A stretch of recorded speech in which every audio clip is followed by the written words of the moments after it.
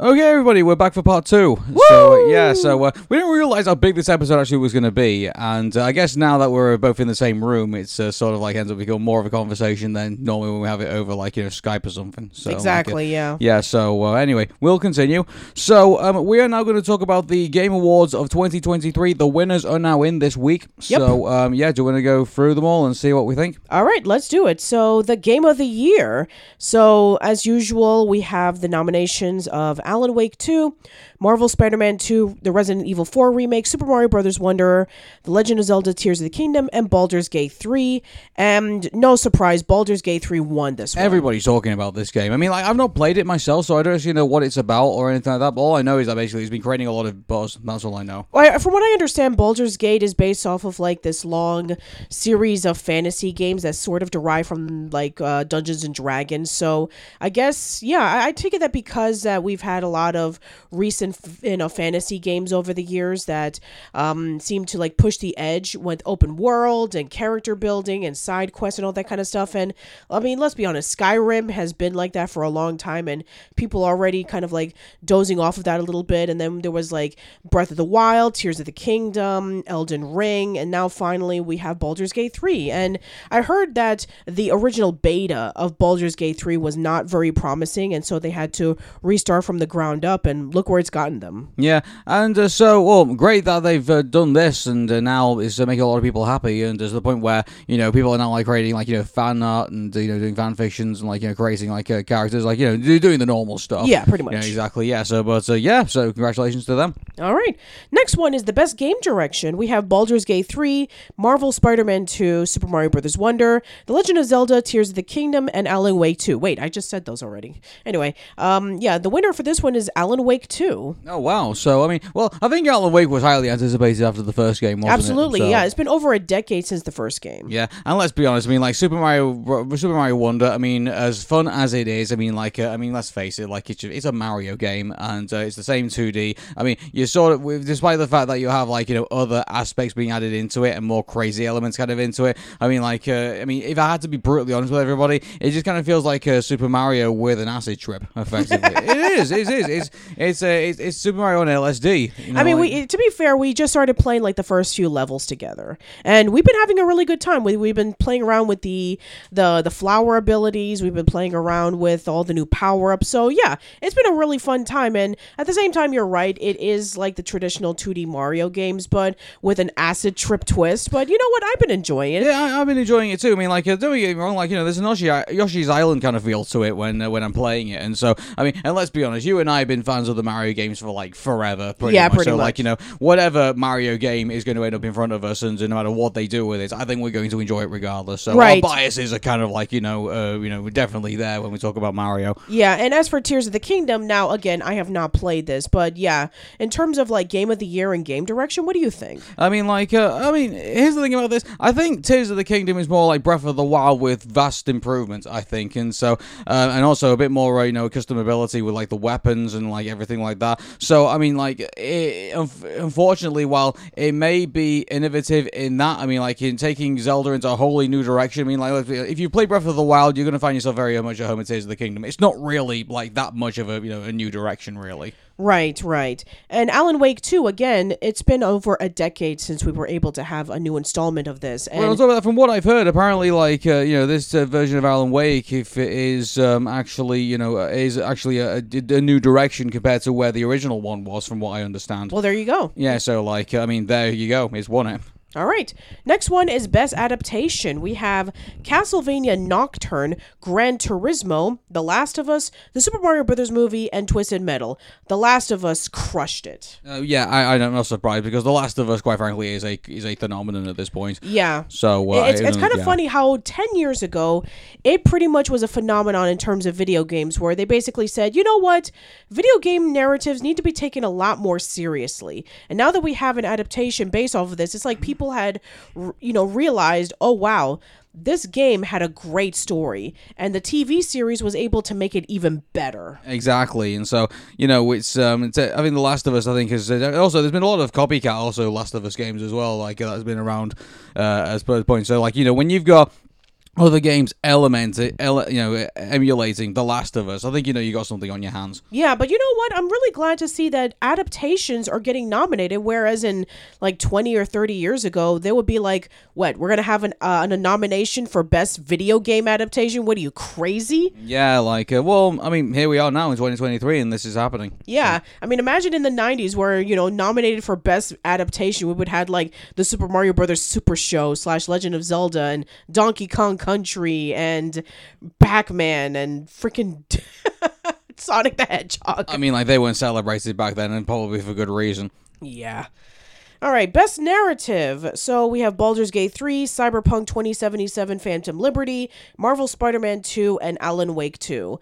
Alan Wake 2 won this one. Yeah, so they're 2 up at the moment, I believe, in the awards. So, cool. All right, best art direction. We have Hi-Fi Rush, Lies of P, Alan Wake 2, Super Mario Bros. Wonder, and Tears of the Kingdom. Alan Wake 2 wins it again. Yeah, I mean, like, again, very good artistic direction from Alan Wake 2, and so, yeah, I think they deserve it. All right, now we go for best score and music. We have Alan Wake 2, Baldur's Gate 3, Final Fantasy 16, Hi-Fi Rush, and Tears of the Kingdom. Final Fantasy 16 won this one. Yeah, I mean, like, Final Fantasy, I think, stood the test of time, in my opinion. I mean, don't get me wrong. I mean, they have, Final Fantasy has gone in, very weird directions and probably even very wrong directions if you go, like, towards the movies and, like, other things like that.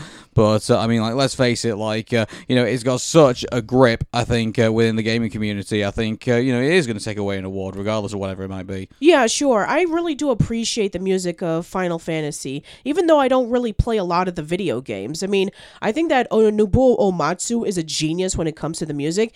And yeah, even though that he hasn't technically done a Final Fantasy soundtrack in almost 20 years, at least they were able to still keep the essence of what made Final Fantasy great with its music. It's great that they came back to him because then he got a chance to rediscover, like, what made Final Fantasy music great to begin with. Right. All right, next one is audio design. Alan Wake 2, Dead Space, Marvel Spider-Man 2, Resident Evil 4, and Hi-Fi Rush.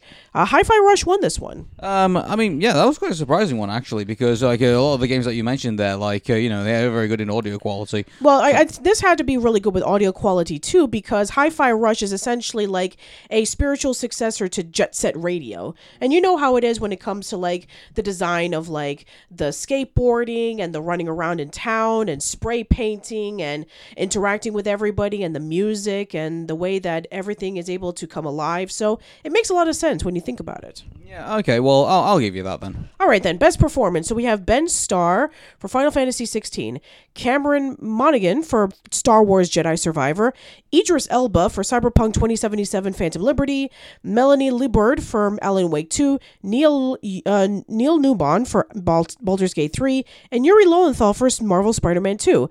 Neil Newbon for Baldur's Gate 3 won this one. Yeah, okay, great performance. And again, like Baldur's Gate 3, I think it just shows you how immersed the world is when even the voice acting is done right. All right, next one is innovation in accessibility. We have Diablo 4, Forza Motorsport, Hi-Fi Rush, Marvel Spider-Man 2, Mortal Kombat 1, and Street Fighter 6.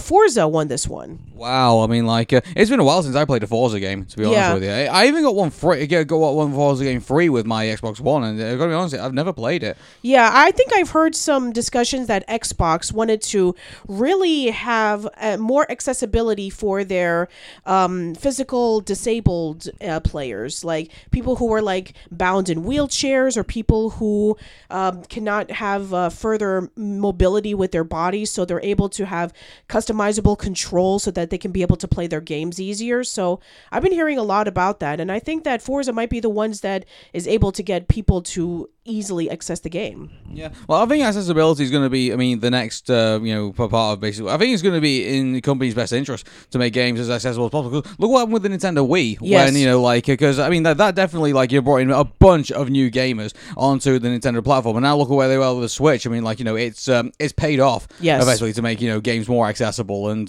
when we all laughed when, Iwata basically just put up this remote control, and we just thought, wait a second, like, but then I should have realized that, because remember when they brought out, like, the three-handed controller, like, for the Nintendo 64, like, you need three hands to play it. And it's like, it's I think in regards to accessibility, I mean, like, I'm looking forward to like seeing what they bring to the table. I mean, you see what PlayStation have brought in, like, with their like, kind of, it looks like an alien spacecraft when you look at it, but then you realize how accessible people are to actually play these games now. Yeah, and Microsoft has been doing a really good job with that too. So yeah, I'm really looking forward to seeing more accessibility for every player. I think Nintendo, needs to rediscover that, because I think when you're playing with the Joy-Con controllers, like it's all right, like if you got like smallish hands, or like if you've got like all your fingers that can like grip along with the Joy-Con, but I mean if you don't have that, you're going to be having a bit of a problem. Yeah, as full-grown adults, we have huge hands, so yeah, we all have pro controllers. Exactly. I mean, everyone who's probably listening to the show probably has a pro controller with a Nintendo Switch. Yeah, pretty much. I mean, that's the only way that we can be able to play it, because we don't have baby hands. Especially after the whole like drifting joysticks issues that they have with Mario Kart 8 Deluxe. Yep. After intensely doing that, I'm pretty sure one of mine's currently doing that. Doing Joy-Con drift at the moment. All right, next one we have Games for Impact, A Space for the Unbound, Chance of Sonar, Goodbye Volcano, Chia, Terra Nil, and Venba. So Chia won this one. I gotta be honest with you, that's I've never played any of those games. I think these are indie games. Yeah, they're indie games, but I feel a bit bad really, because like if anything, my indie game that I'm currently playing right now is probably OpenTZD, which obviously is based off an older game, Transport Tycoon, and in regards to that, I don't really think that really counts as an indie game, but a lot of like the open source projects I'm seeing right now, like trying to bring like some of the retro games back, like I just think there's a lot of there's a lot of people out there who have nostalgia for this type of stuff, and unfortunately I've kind of fallen more into kind of like that category really, rather than kind of the indie games. Yeah, I have played a few indie games, as you guys know, that I really love, VV, and I also love other games too, like Hollow Knight is a great game. I got that as a gift from my friend Jim.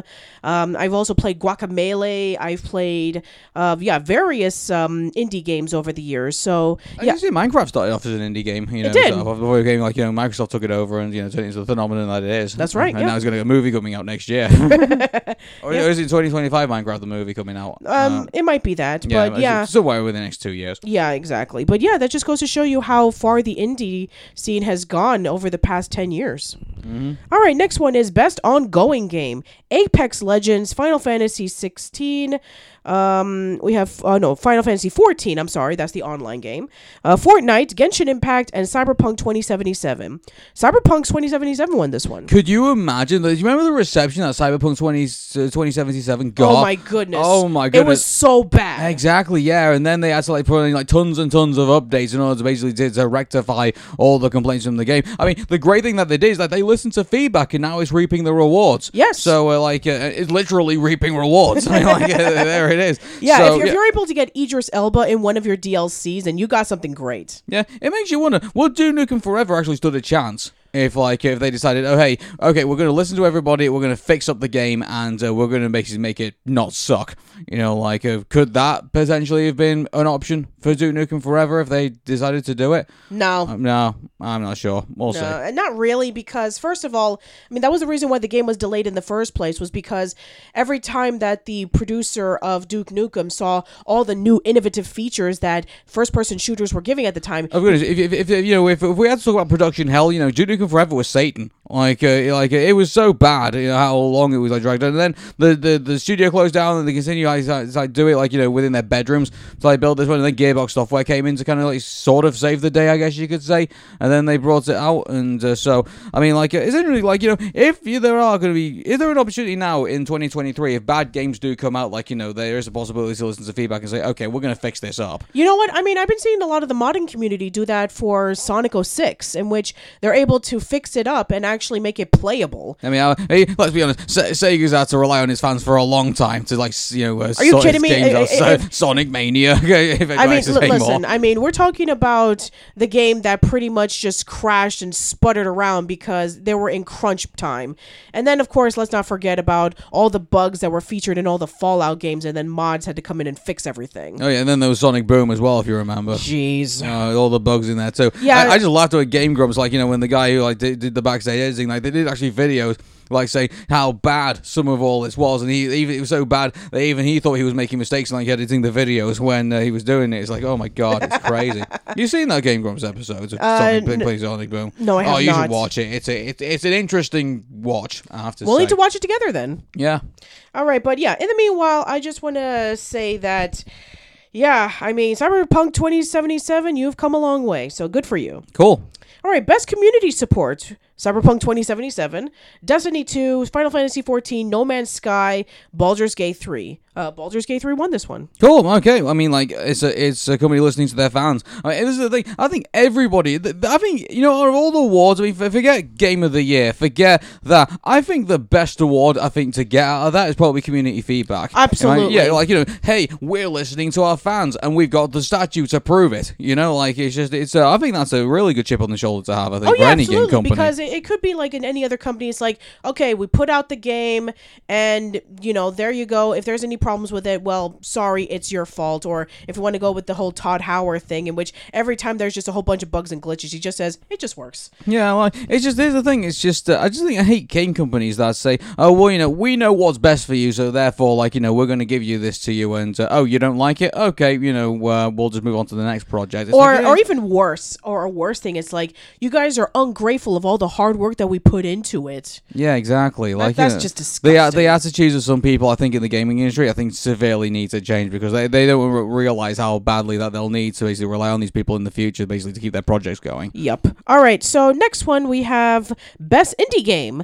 So we have Cocoon, Dave the Diver, Dredge, Sea of Stars, and Viewfinder. So Sea of Stars won this one. Oh, that's a shame. I like the idea of Dave the Diver. Yeah, it's a guy who's just diving, catching a whole bunch of fish, and making sushi out of it. Exactly, yeah, and also he's got to run a restaurant too, to like sell the fish. That's actually a really cool idea. Yeah, I really love that idea. Mm-hmm. You know, like I'm so sad that didn't win. Well, I mean, I've heard Cocoon had some really great reviews from a lot of people. So, I mean, hey, you know, that just goes to show you there's a lot of great indie games out there.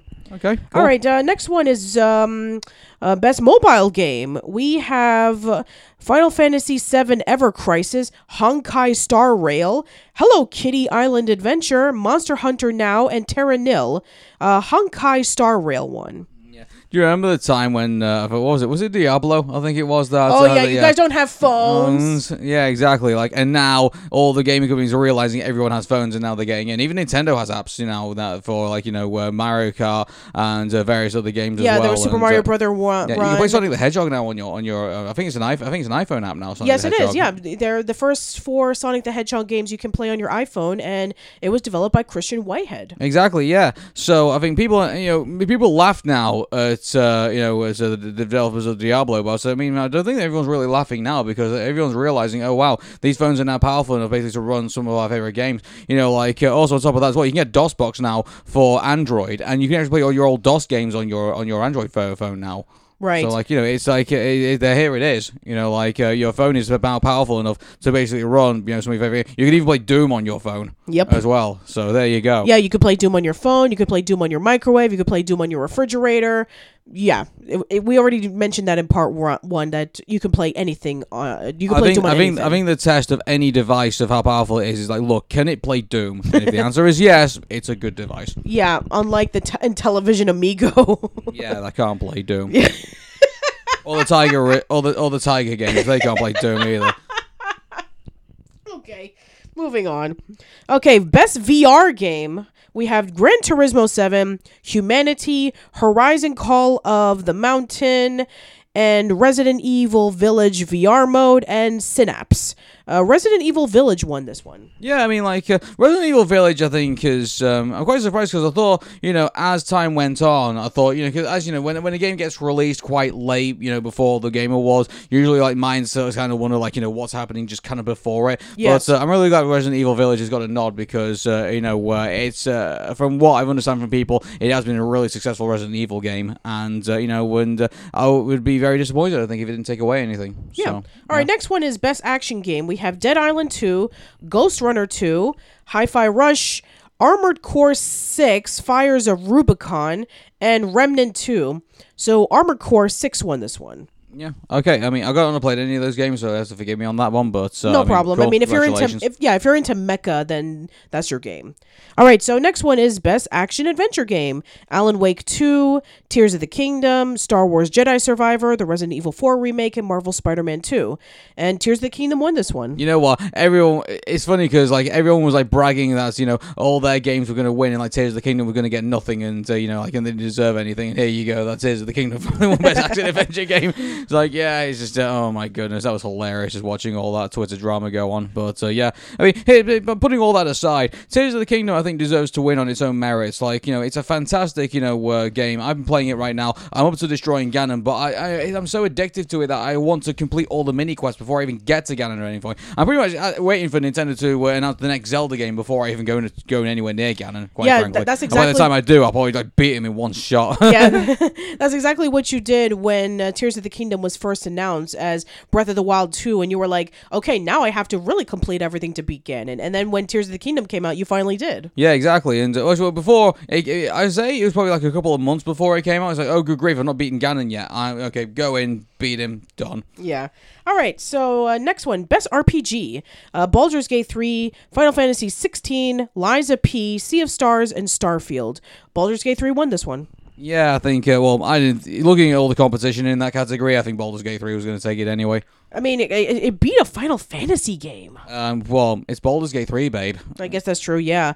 Baldur's Gate 3 and Alan Wake are just clearing up the competition. All right, next one is best fighting game. God of Rock, Mortal Kombat 1, Street Fighter 6, Nickelodeon All-Star Brawl 2, Pocket Bravery. Street Fighter 6 won this one. What, you mean Nickelodeon All-Star Brawl wasn't going to win this one? Yeah. Oh my god. How annoyed must the developers over at Mortal Kombat 1 must be for NetherRealm Games to not win that one. Exactly. They put so much effort into this game. Like you look at the graphics, you look at like having to like redo the entire timeline and like redo like all the story and everything. And also on top of that, like you're adding in like Peacemaker and Omni-Man and the various other characters that can be in. Quan Chi also makes a reappearance as well, and everything in that regard. It must be so disappointing for them to finally get like just do some of the coolest things in a Mortal Kombat game, and then they lose to Street Fighter. I mean, it's been a massive debacle, hasn't it? It's either Mortal Kombat or Street Fighter, and Street Fighter is always on top. Well, I mean, like, it's Street Fighter. I mean, like, it's a fantastic... I mean, there's a reason why Street Fighter 2 Turbo lasted so long as, as the engine, because, until it was perfected eventually by other Street Fighter games, but, they seem to, Capcom seem to know how to do a really good fighting game, and to the point where it's not, this engine has also been replicated, like, onto other... Do you remember, like, in the arcades, where, like, they'd be, like, themed, like, say, they'd be, like, TMNT comes to mind for some strange reason, but I don't think they had, like, an arcade fighting game, kind of like Street Fighter, but I remember like other games like that Capcom developed that were like either some type of like character, and but then when you played it you realize it's just a clone of Street Fighter, right? So like I mean that's how much beloved the engine actually was. Yeah, I guess that's true. Yeah, someone did like a joke. Was that AVN joke about Full House Tournament Fighter? I think was actually a real game. No, it was not a real game. It was something that a friend of his had created for him, and he just decided to use it as like an inside joke. Oh, okay, then yeah. I mean, also, I think Mugen's also kind of based on the turbo engine, if I'm correct. Yes, right. Yeah. Yeah. So. I mean, technically, Full House Tournament Fighter is a game that you can download, but yeah, it's not like a real game that actually came out for the NES. Yeah. Oh no, I didn't say it came out on the NES. It was like just an online game. Yeah, I think it was like an online game that a friend of his just did, and he just decided to make it as a joke. Okay then. Okay, next one. All right. Best family game: Disney Illusion Island, Party Animals, Pikmin 4, Sonic Superstars, and Super Mario Brothers Wonder. Super Mario Brothers Wonder won this one. Okay, cool. I mean, like, to be fair, I mean, like, obviously we joke about it being like an acid trip, but I mean, like, it's like, it's still a pretty solid Mario game. I think the only disappointing thing I think I would say is that Charles Martinet is not voicing Mario in this one. No, he's the Mario ambassador. He's now the ambassador, quote unquote, a role that even he doesn't know what it means. Yeah, I'm curious about all of this, to be quite honest. But yeah, I mean, to be fair, Kevin Afghani, who is the current voice of Mario now, he does a pretty good job of capturing the Charles Martinet whimsiness of the character. Mm-hmm. Anyway, but yeah, I'm really happy that Super Mario Bros. Wonder had won this one because, I mean, to be fair, I have not played any of the other games. I mean, Sonic Superstars is essentially just taking the first 4 Sonic games and then just giving them a fresh coat of paint and adding in some new elements to it. So I kind of have played it in a way when I mean, I still own the Sega Genesis collection on my Steam account. So I have played, the 3 Sonic games, and I have Sonic CD as well as a standalone package. But yeah, I mean, I do love Sonic, don't get me wrong, but yeah, I mean, at least Super Mario Bros. Wonder is a new game. It's not just a remaster of classic games put into one. And as for the other games, I've never even played them. Okay. All right, so next one, we have the best sim/strategy game. Advance Wars 1 and 2 Reboot Camp, Pikmin 4, City Skylines 2, Companies of Hero 3, and Fire Emblem Engage. Pikmin 4 won this one. Yeah, I mean, Pikmin 4's been, massively anticipated. It's been over a decade since the last Pikmin game. Yeah, I mean, but mind you, Advance Wars hasn't been around for a while, so, It's really a shame that a game that a lot of people have been wanting to see for years, ever since the original GBA release, and then finally, when they announced that it was going to be coming out, then it was delayed because of the Ukraine war. Yeah, exactly. And so, but then finally it's got out, and but unfortunately it came out at the same time as Pikmin 4. Yep. And Pikmin 4 unfortunately is going to be overshadow quite a lot of this stuff. Yeah, from what I've heard, they made a lot of improvements to this one. They made a lot of tweaks to make it more accessible to new players, and they're able to expand the world a lot more. They brought in new Pikmin, they brought in new characters. So yeah, it does make a lot of sense why a game you can go out at night now. You couldn't do that in the other games. No, you couldn't, because you were going to be attacked and killed off. But now you have this little companion that you can be able to take along with you to keep you safe at night. So yeah, I mean, there was a lot of now there's night Pikmin as well you can also rely on. Yeah, night Pikmin, yeah. So again, it took over 10 years for the game to come out, but it was worth it at the end. All right, so going over to our next category, racing games. EA Sports FC 24, F1 23, Hot Wheels Unleashed 2 Turbo Change, Forza Motorsport, and the Crew Motorfest. Forza Motorsport won this one. Was there any doubt with that? It's not exactly Hot Wheels is going to lead the way, is it? Yeah, despite what they say. I mean, yeah, I mean, I like Gran Turismo and Need for Speed as well, but yeah, I mean, Forza is also a great racing game series as well. All right, best multiplayer presented by Discord. We got Super Mario Bros. Wonder, Diablo 4, Baldur's Gate 3, Party Animals, and Street Fighter 6. Baldur's Gate 3 won this one. Without any doubt. All right, now the player voice, which is actually the people who are actually voting. Okay, so Cyberpunk 2077, Phantom Liberty, Genshin Impact, Legend of Zelda, Tears of the Kingdom, Marvel Spider-Man 2, and Baldur's Gate 3. Baldur's Gate 3 won this one. Yeah, of course. Okay, most anticipated game. We have Final Fantasy VII Rebirth, Hades 2, Star Wars Outlaws, Tekken 8, and Like a Dragon, Infinite Wealth. Final Fantasy VII Rebirth won this one. Yeah, I think everyone loves number 7. Yeah, Final Fantasy exactly. Series. Yeah, and people loved Final Fantasy VII Remake, and they cannot wait for Rebirth to come out so they can be able to continue with the story. About Tekken 8 though, because it's been a while since we had a Tekken game, wasn't it? It has been almost a decade.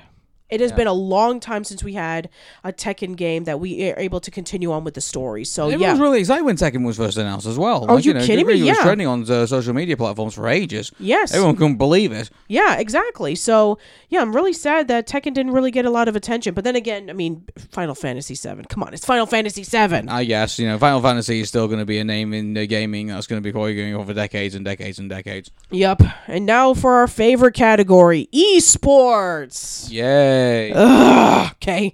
Best esports game. Counter-Strike 2, Dota 2, Valorant, PUBG Mobile, League of Legends. Valorant won this one. I've never played that game. Me neither. Next, best esports athlete. We have Matthew Can we skip this one? We won't know any of these people. Okay, yeah, I'm sorry. Who's the winner? Okay, I just Lee Sang-hyuk won this one. Okay, so you get a beer. Congratulations. okay. Or a cookie. What do you want? You don't drink. You can have a beer or you can have a cookie. Okay, best esports team. Again, I don't really care. JD Gaming from League of Legends won this one. Okay, then you all get cookies. And then content creator of the year. People Make Games, Quack Kitty, Spreen, Cyber PK, Iron Mouse. Iron Mouse won this one, so congratulations. Congratulations to Iron Mouse. All right. I mean, I don't think it's. I mean, who's the other mouse that I know?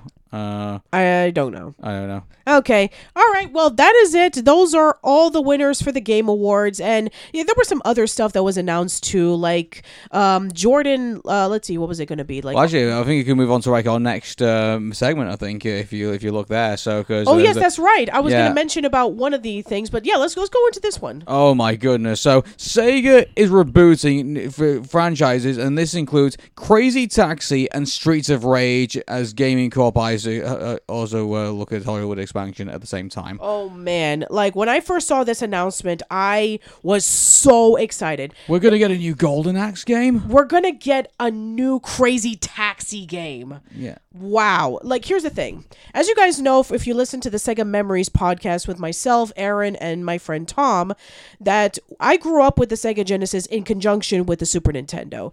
My cousin had a Sega Genesis that she gave to me as a hand-me-down, and I played a lot of those games. And so the Sega library has a very special place in my heart, and I remember these games fondly. I love Streets of Rage, I love Golden Axe, I love Crazy Taxi, Sonic the Hedgehog. All those games are incredible. So when I heard that there's going to be new versions of them rebooted for this generation, I got hyped. Yeah, I think we all got hyped because we're gonna get we're gonna get new Crazy Taxi, new Streets of Rage, new Golden Axe, new Jet Set Radio, and even a new Shinobi. Yes, I loved Shinobi back in the day. Oh, that was so cool. Yes. And seeing some like the early demonstrations that they got for these games, Crazy Taxi looks so good, doesn't it? Golden Axe looks amazing. Golden Axe looks like it could be a movie. I mean, yeah. And Crazy Taxi looks great. Yeah. So these are the IPs that Sega are looking to redevelop. But there's also another thing that Variety was also hinting on as well. So I'll just read from here. So as two of the rebooted titles already have film adaptations in development, Sega eyes Hollywood ambitions beyond its successful Sonic movie franchise. A Shinobi movie adaptation from Mark Platt and Stories International was announced back in 2016, and Lionsgate also landed the rights to the Streets of Rage film last year. Also recruiting Derek Kolstad, who wrote John Wick, is going to be writing the Streets of Rage movie. That's perfect. You have no idea how amazing this is. The Streets of Rage video games was about a corrupt guy who was controlling this seedy city, and you have these rebellious cops who are trying to fight him off. That's genius. I want to see this movie. I mean, we never really had character expand. I mean, it really depends how much they're going to expand the story. I mean, are they going to basically do the first movie, which is about just defeating the big mafia boss, or is it going to be they're going to incorporate maybe all the three games into one? And it's it's about the three cops, and then Adam gets kidnapped, and then they have to go rescue him, and then his son and various other people then get involved as well later on in the movie. Or are they just basically going to say, let's do the first game and let's see how that does, and if it does really well, let's do the second game and then the third game and so forth. Yeah, I think that's what probably they'll do, because they've done that with Sonic the Hedgehog. They introduced Sonic first. Well, I mean, sorry to butt in, but Sonic the Hedgehog, they haven't really been following the Sonic lore of games, because Shadow the Hedgehog did not appear in the third movie, but we're going to get Shadow the Hedgehog in the third movie. Okay, fair enough, but I'm just saying in terms of introducing the characters. Yeah. But yeah, I mean, what about Streets of Rage 4? Are they going to include that into the story too? I mean, it wasn't the most successful Streets of Rage game, so compared to the other three. Well, it just came out 2 years ago. Exactly, yeah. But I mean, will they include that, or maybe they might even go on that story? I don't know. But they usually these movie companies will say, well, what's the latest game? Okay, well, let's just do that because everybody will know what the story is. Yeah, and here's the thing: you have to have played the other Streets of Rage games to get into 4. And yeah, I think that they'll definitely do the Sega Genesis games right before they go over to the newer one. So yeah, I think that a Streets of Rage movie is a great idea. A Shinobi movie is a great idea. I would like a Golden Axe movie. I think a Golden Axe movie would be grand. Yes, I mean, you have this evil guy who is essentially taking over all of these lands and villages, and then you have three, warriors who are trying to fight off against all the evil. I mean, sure, that's a classic fantasy story. I mean, we had a Dungeons and Dragons movie that was successful, so why not? Yeah, I mean, interesting, if Streets of Rage does well and Golden Axe do well, do you cross them over in a movie? Ooh.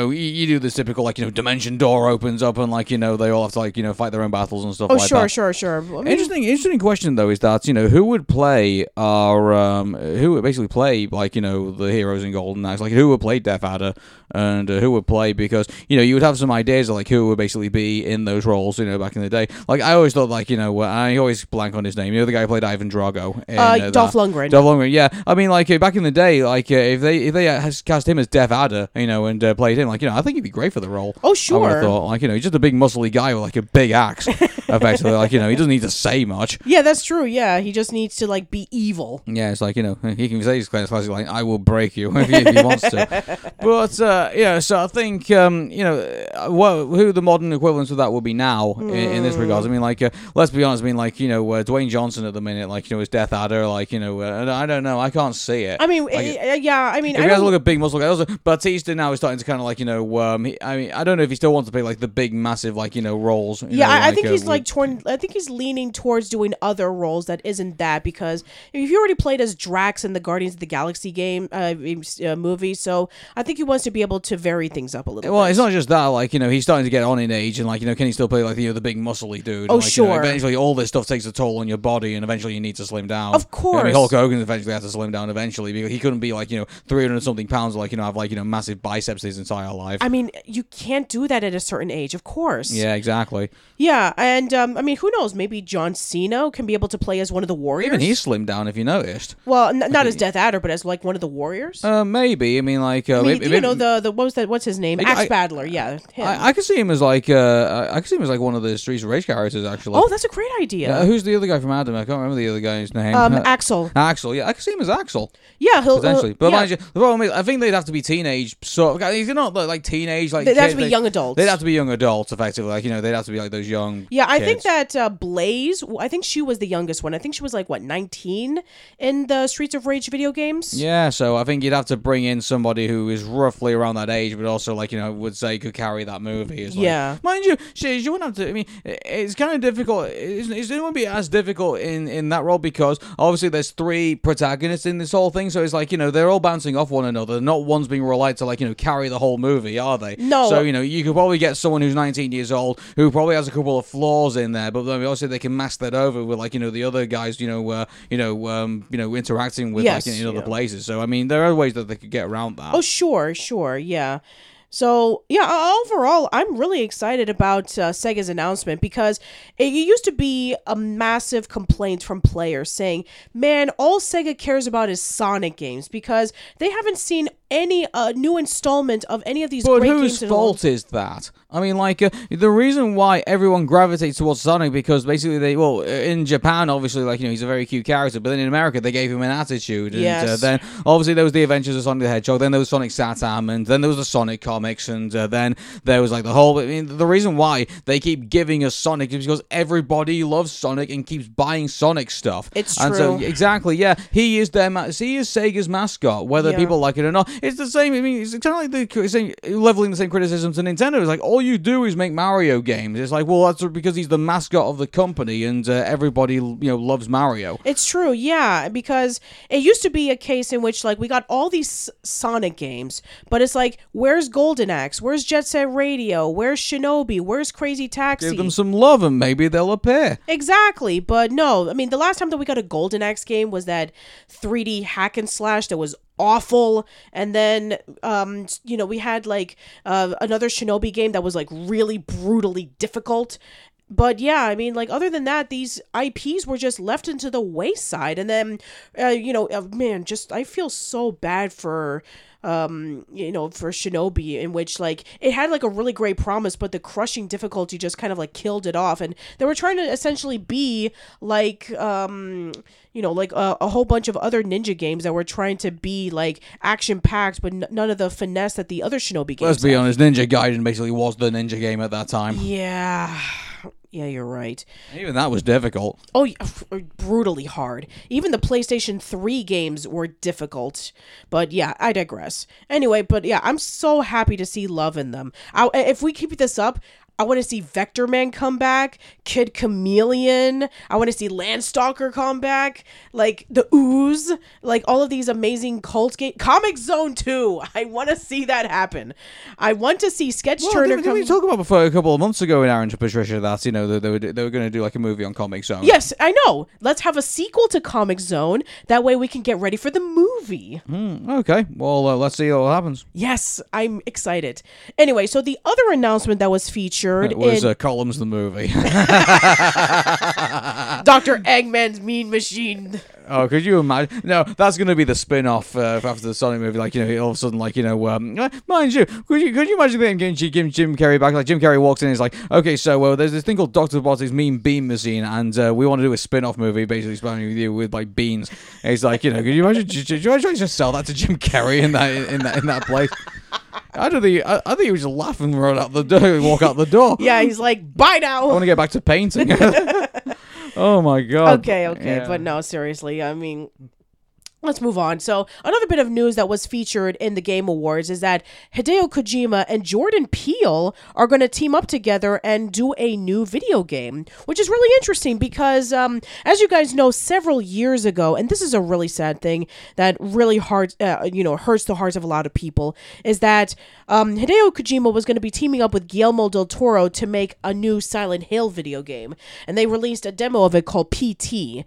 And everybody loved it. And what we didn't know at the time was that it was essentially like a new take on Silent Hill that was a lot of people's major favorite horror franchise that wasn't Resident Evil. And then, of course, Konami, being Konami, decided to cancel PT and then focus on working on pachinko machines to make them a lot of money. And so a lot of people were just really heartbroken that Hideo Kojima couldn't be able to complete the stuff. And don't even get me started on the dumpster fire that was Metal Gear Solid 5 that basically just upped him to leave afterwards. And so, yeah, after the release of his major company, Kojima Productions, he started working on his series of video games. And then we even talked about that one video game that he worked on by himself. And I don't know. I mean, like, Death Stranding, I thought it was an interesting idea, but now that I've seen what the gameplay looked like, it just looks kind of Anyway, but yeah, now they made the announcement that Kojima and Jordan Peele are going to be working on a game called Odd. Yeah. Sounds odd. Yes. Yeah, now we don't really know anything about Odd other than it's just, a bunch of faces coming in and just speaking a lot of weird stuff. Again, sounds odd. Yeah, I think that's the joke. But yeah, so that's basically all we know so far, is that we have just a bunch of faces saying some really weird stuff, and it's going to be done by Kojima and Jordan Peele. It's not exactly Abe's Odyssey, but it's odd. I hate you. Yeah. No, you don't. No, I don't. No, you don't. Okay. But yeah, and then of course there was even some other complaints from some gamers when they saw the Game Awards that Jeff Keighley didn't bring up the horrible treatment of the gaming workers. So, I don't know if you know this, but almost 7,500 people lost their jobs in the gaming industry. That is more than has ever happened in any part of the gaming, the gaming community. Well, that's just the drop. That's just the drop in the ocean. Wait till they decide that AI is going to be the thing that's going to be designing everything now. I know, and that is so sad. I mean, people have argued that 2023 is one of the greatest years of gaming ever, and at the same time, one of the worst years of gaming ever, due to the fact that people have overworked themselves to the brink of exhaustion, and then they get fired because AI makes things so much easier to program games. 7,500 people have lost their jobs because of greed and the ease of being able to use computers to make things a lot easier. I'm just so heartbroken by this. Yeah. So, I mean, like, unfortunately, it's this isn't just going to be affecting the gaming industry. I've always said that AI, I think, is going to be, something that's basically going to affect, like millions upon millions of people across the world. And unfortunately, like, until people start realizing that this technology is a tool and not a replacement for humanity. I mean, like, I think that the attitudes really need to change sooner rather than later in regards to this, because I think the biggest fear is that they're going to get rid of people, then they're going to replace it with AI, and then when the products start coming out, people are going to realize, wait a second, this doesn't feel like a very authentic thing that basically has any heart or any soul into it. It just sounds like a machine just spat this thing out. And I think unfortunately when people realize that, I think it'll be far too late. I think. Yeah, and people were saying that Jeff Keighley should have brought this up during the Game Awards, because he has brought up many controversial stuff in the past. He was able to bring up the fact that Hideo Kojima was not invited to the Game Awards when Metal Gear Solid 5 won. He was able to bring up the disgusting sexual accusations that major companies such as Ubisoft and Blizzard were able to do to their workers. But he did not bring up the fact that, thousands of people were fired from their jobs. Yeah. I mean, like, it wasn't there at one point in the Game Awards where someone was trying to, like, dedicate, like, a tribute to, one of his co-workers who passed away, and, like, then there was like a thing on the screen telling him to wrap it up. Oh yeah, there was that. Like a bit of taste would be nice. Yeah, I mean, here's the thing. As somebody who works in a lot of TV production, I understand that there is a time limit for a lot of things. I understand that there is a point in which other people need to be able to come up onto the stage to be able to do their performances or talk about something that means a lot to them. But there is such a thing as integrity, that something that they should have said, oh yeah, you have 3 minutes to do it. And if somebody is really touched by something and they go on for maybe 15, 20 minutes, it's okay, because they're given the opportunity to have one shot of expressing themselves. So yeah, this whole wrapping up thing, because we have to keep to the schedule, I get it in terms of like trying to keep with, what the cable providers or what the TV companies are saying. But in terms of like, a person's own integrity, there is a time in which we can stretch things out a little bit. Yeah. Okay, so yeah, for that. So Game Awards, congratulations to the winners, and for Sega, thank you so much for announcing this. I'm super, super excited. Awesome. Okay, I think it's time to move on. So, Fortnite's developers really wanted to cross over with Nintendo, but right now they've not had any luck trying to convince Nintendo to basically add their characters into the game.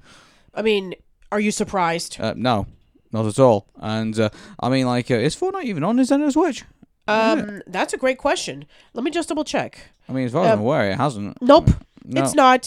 Oh, yeah, it is. Oh, it is? Yeah. Okay, then. Fortnite is on the Nintendo Switch. Okay, that's interesting. Yeah. So, it's on Xbox One, GeForce Now, PlayStation 4, Steam, Nintendo Switch. So, yeah, seriously, Nintendo, why? Yeah. Well, speaking of Axios in Los Angeles last week, the head of Fortnite's ecosystems, Zach Pearson, admitted Epic had tried incredibly hard to woo a legendary game company behind Zelda, Mario, and Donkey Kong, but was unable to make any significant progress. When asked how hard Epic was trying to woo Nintendo, Pearson told Axios, "I don't know what the word for making diamonds is. Nintendo has their strategy, and we have our strategy. We hope that at some point to use their characters," Pearson said, "because our players would love it." Yeah, I mean, I could think of a lot of characters that could be introduced in Fortnite. Do you know something? I could probably imagine Nintendo trying to develop their own version of Fortnite. Oh, sure. Can you imagine them trying to do it? I mean, if essentially we have a case in which, we can't include Nintendo characters in first-person shooters because they're too violent, okay, we'll just make our own first-person shooter with Splatoon. One thing the potentially might do is that they might stick two fingers up before and say, okay, we're going to announce our Nintendo characters are going to be in Splatoon. And so that you can play as Mario, Peach, and Donkey Kong in Splatoon, effectively. So I can see them doing that. Sure. I mean, they have the opportunity to do so otherwise because, I mean, Fortnite is just basically like this, open world shooting game. So, yeah, I mean, why not add them into Splatoon as like DLC? Yeah, exactly. So I think here's the thing. I mean, it's I'll be very surprised. I mean, here's never say never. I think in regards to things like this, but I mean, I will be honest. I will be very surprised if Miyamoto allowed any of his properties to basically enter into the Fortnite world. I'd be very surprised. Yeah. Don't get me wrong. Like we've seen a lot. I mean, like Fortnite, quite frankly, is a free for all in regards to like IPs or jumping into into Fortnite and doing all these things. I mean, like what was it? I think Naruto. I think it was recently announced into it as well. Yeah, I mean, to be fair, I mean, Dragon Ball Z, I think characters are all in there too. Yeah. I mean, there's a ton of characters in Fortnite. Yeah, One Piece in there at the minute. Like, I wouldn't be surprised. I mean, like, I think there's quite a few anime, characters currently added into the game as well. But I can probably see maybe Nintendo probably wants to keep a bit of its integrity, maybe in regards to its products, and I can probably imagine, Nintendo might be even looking at Fortnite and thinking, maybe we might want to. Maybe one thing they might say is that okay, we'll allow our characters into Fortnite, however, they need only be available on Nintendo consoles and not available like anywhere else. Yeah, I mean, from what I've seen in like a lot of the collaborations that Fortnite has done, and wow, they've done a lot. They've included a lot of the characters from the MCU in here, which is, of course, not too surprising. A lot of characters from DC are in here, too. Again, not too surprising. Street Fighter characters are in here. Tron characters are in here. Marshmallow is in here. G.I. Joe characters are in here. So, yeah, I mean, even as recently with... Okay, now, I know these are not characters, they're skins, but still, I counted. Like, even as recent as just a few months ago, we've had Michael Myers, Alan Wake, and Jack Skellington. Yeah, I mean, like, Mike Myers probably imagine would happily, put his likeness to that game, I guess. So, yeah, I mean, I'm talking about Michael Myers, like... the horror guy. Yeah, the horror guy. I actually talking about actual Mike Myers, like, No. Why would Mike Myers be in the game? I don't know. Could be there as Austin Powers. Like, he fires a gun. Ooh, that'd be nice. Yeah, but no, he's not. It's Michael Myers. Yeah. But no, I mean, there's like a ton of other ones in Fortnite. And again, Nintendo could have that opportunity to be in there, but no, they just said... We don't want to. I thought I should probably do hey, we have the epic battle between Mike Myers and Michael Myers finally. Who is the ultimate Mike Myers? Yeah, exactly. It's like do do do do do do do do do do do. It's like not gonna happen, baby. And it's like always like, what are you doing in my swamp? Okay. But no, seriously. I mean, I could see Samus in Fortnite. I could, but I don't know. Maybe Zero Suit Samus probably. Sure, Zero Suit, yes, because I mean, if we gave like regular Samus an opportunity in Fortnite, she would be OP'd to hell. She has all of those suits and all of the features in there, but yeah, Zero Suit can actually work. Yeah, but right now, it's funny because I mean, I could see Nintendo maybe agreeing to like if Fortnite to have Nintendo characters exclusively on their Nintendo consoles, but I can't see them going anywhere else. Fair enough. That's the way I see it. But if anything, so. Okay, then. Okay, and we also sad news to bring you, actually. A Nintendo Live 2024 Tokyo event has been cancelled after the staff were threatened. Yeah, so let's read about this, shall we? So I have here currently, courtesy of Eurogamer, Nintendo has canceled the Nintendo Live Tokyo 2024 event planned to run in January due to safety fears following threats to staff and visitors. A Splatoon's eSport event, due to be held next weekend, has also been postponed, and the game's World Championship 2024 had been delayed until further notice.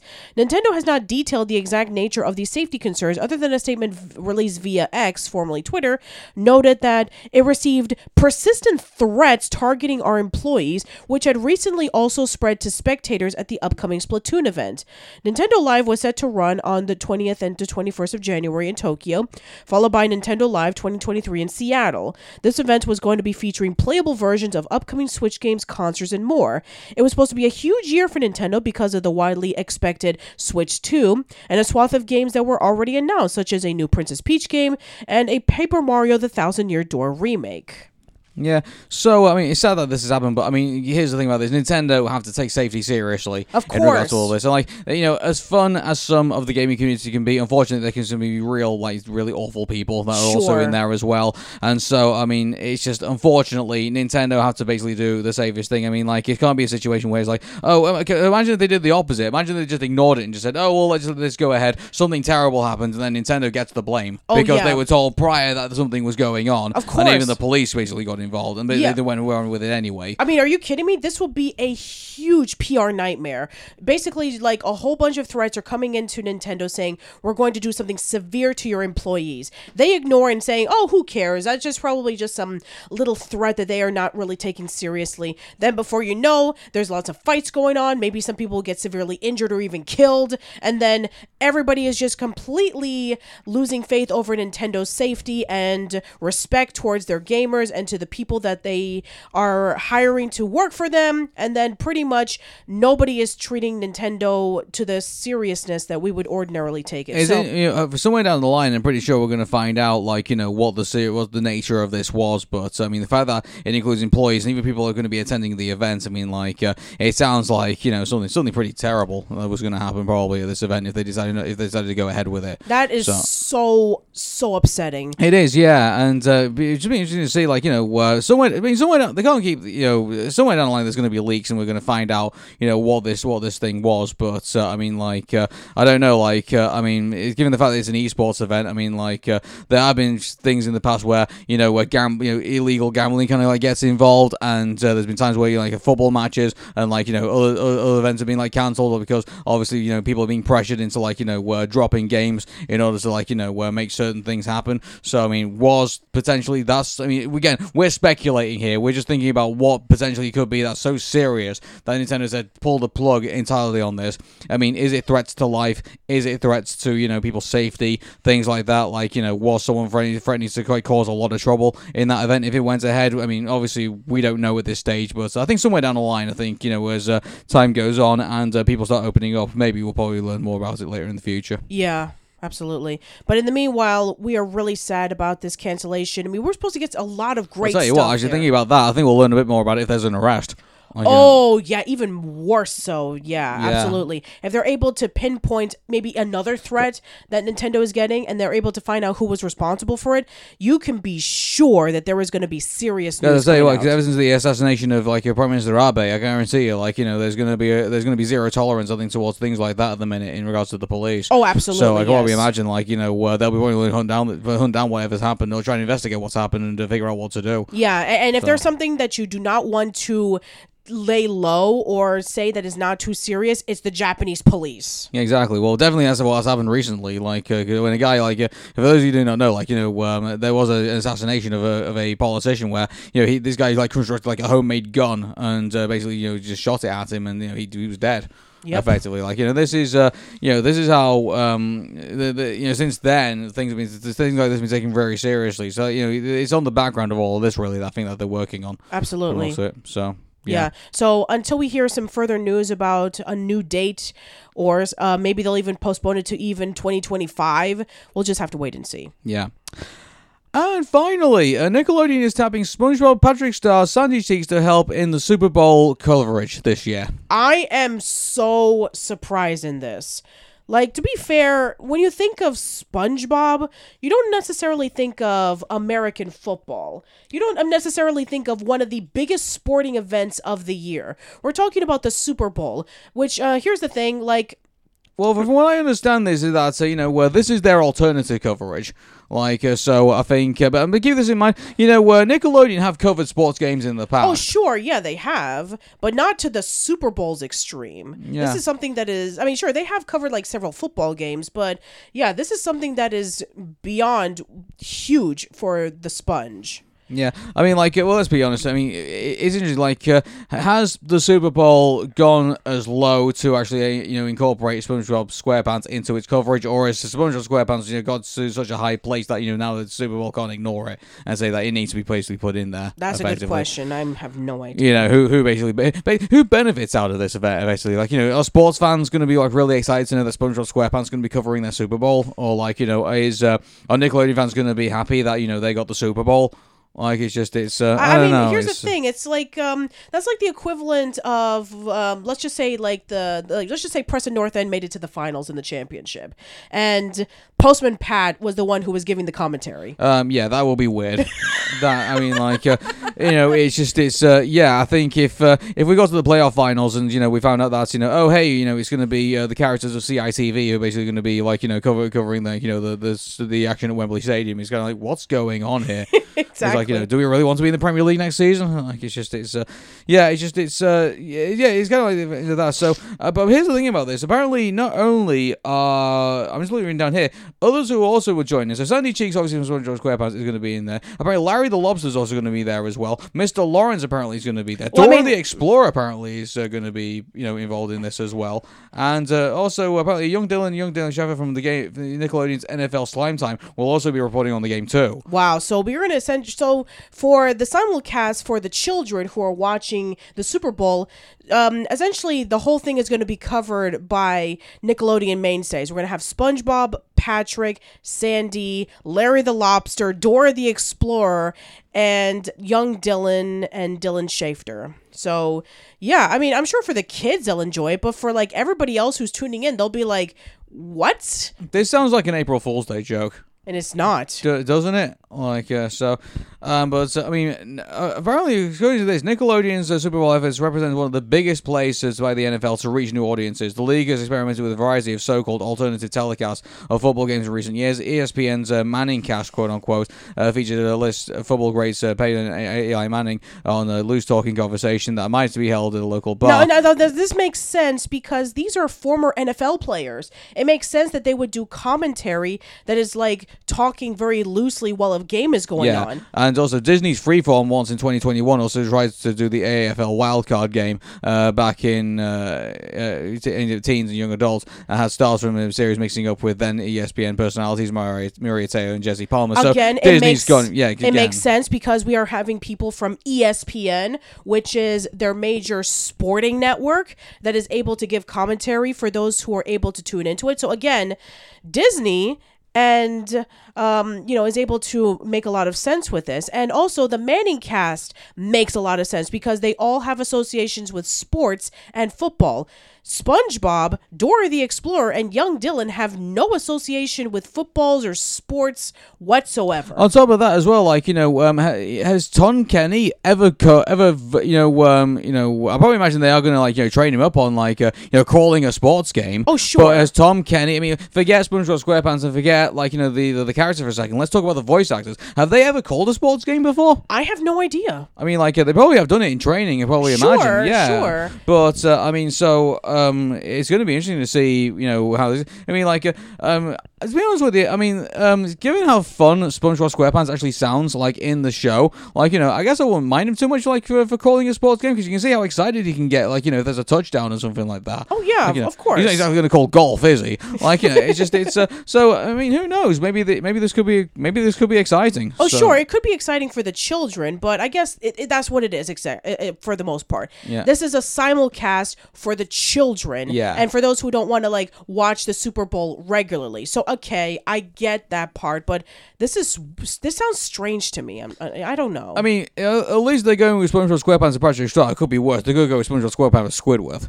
I mean, fair enough. How bad that would that be? Okay, that would be bad. Yes, I do agree. And here's the thing about this: like, if they take Patrick Star out, if they take them out of character and they basically just call a sports game, and they just it could be a good chance to kids to learn about football. I mean, like, if they tone it down enough, where it's like you're not bringing in like the complexities of the game, like saying, okay, this is the reason why this happened. Okay, like this is the reason why the referee's making this call. And they learn about football. I mean, I guess sure, if you want to be able to lure kids into learning about the sport in a much more easier way, sure, I can understand that. I guess that's what the appeal is. And especially since we've been having it in more recent years in which a lot of people are not really much into sports as they used to. So they decided to have usually a case where they would bring in people to do commentary that a lot of people would actually know who they are and would ease them in. So again, I can understand that. Also a good chance to play time with your kid as well. Like, hey, your kid probably isn't into that football all that much, but hey,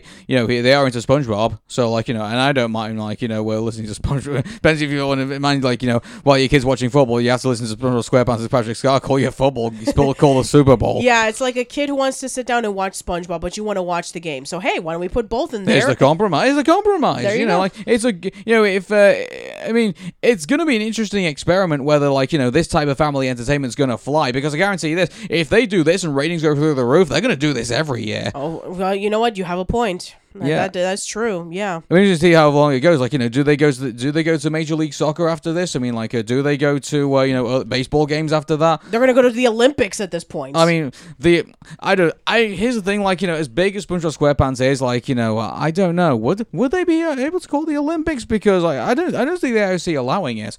I don't know. I don't know. I mean, obviously, like they would have to because NBC are the ones who basically carry the Olympics. Yes. I mean, like but I mean, unless I guess Paramount somehow secured the rights to the Olympic Games. No, which I don't they think won't. They will do. No, they won't. NBC has been having the rights to the Olympics for decades. Exactly. Yeah, and I don't see them giving up for the SpongeBob SquarePants and Patrick Star when call the shot put. I guess you're right. That's true. But you know what? I mean, maybe NBC can be able to implement some other characters from their TV shows to the simulcasting. Interesting, like well, which kids' TV characters do NBC actually own?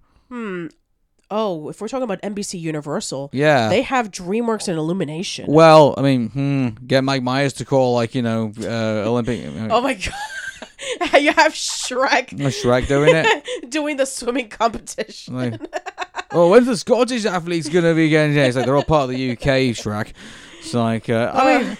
To be fair, I mean, like you can see some DreamWorks characters having some fun with the Olympics, couldn't you? Yeah, I mean, think about it. Chris Rock can be able to, have his performance, and we can have, let's see, Ben Stiller in there. The characters from Madagascar, or Jack Black. Jack Black would be fun. Jack Black would be a lot of fun as Po from Kung Fu Panda. That'd be awesome. He could call the in-ring sports games. Yeah. Like you say, there's Po. Like this is what what you do. Yeah, that would be get kids into the Olympics. I mean, like there's a new generation there. I mean, that would be a good idea. Yeah. But you know what? I could think of a more.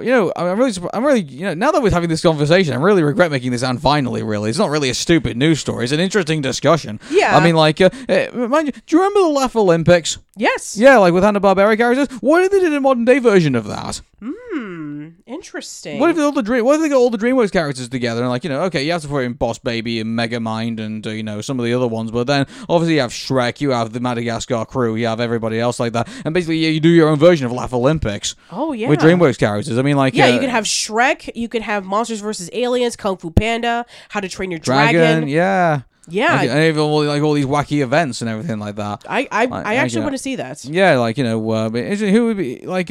So that's like your version, like the Yogi Dogies. The who are the other teams? The Scooby Doobies, and then they were like the Rotten Ruins. Was it something like that? Something like that. Yeah, like that ran by surprisingly ran by. Like I remember like the villains team were ran by Muttley and not ran by Dick Dastardly. Right. That was confusing. I wonder why that was. I don't know. I can understand why Yogi Bear was in charge of the other team. I can understand why Scooby Doo was like in charge of the other team, but Muttley was like the captain of like the other team. I guess maybe they were trying to make it anthropomorphic. I don't know. They should have just picked Dick Dastardly. I don't know. Anyway, but I would say, yeah. I mean, at first when we were like listening into this news, is like, okay, we're gonna have a simulcast of the Super Bowl with SpongeBob, Dora the Explorer, and various other characters just doing commentary during the Super Bowl. But now that we're talking about it, I was like, okay, I can definitely see this being fun for kids and families. Okay, it's not a stupid idea. Oh my god, can you imagine years down the line, like when we have to do a casual chats and they want more Nickelodeon properties, and it's like, oh wow, the Super Bowl stuff with Nickelodeon characters has actually been really good. Let's do that. Yeah, and then we're gonna have to think of like commentaries of, okay, who would do the NBA Finals? Who would do the World Series? Who would do Wimbledon? Who would do the PGA Golf Tour Open? I think at that point, we should probably end the show. Okay, fair enough. I think this could go on for like another 2 hours. And we got plenty of things to do. All right, everybody. So thank you very much for putting up with us and for 2 parts of this for this week. So I do apologize that we all can cram it into one episode, but we're having so much fun here. We have, and we have about one more episode of Arun and Patricia to record right before I have to go back. Yeah, exactly. So thanks everybody for tuning in, and we will see you all very soon. All right, bye everyone. Bye bye.